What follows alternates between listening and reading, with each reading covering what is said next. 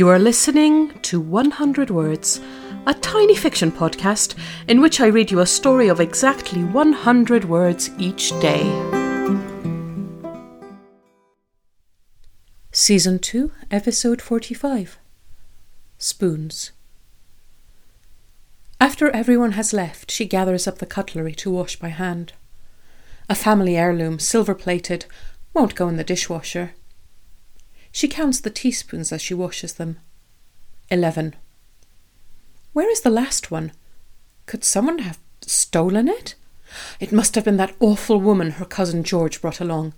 Or one of the children, spoilt rotten, every last one of them.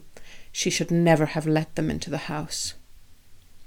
This was under a napkin on the table, says her husband, walking in with the 12th spoon, and she is suddenly mortified by her own thoughts.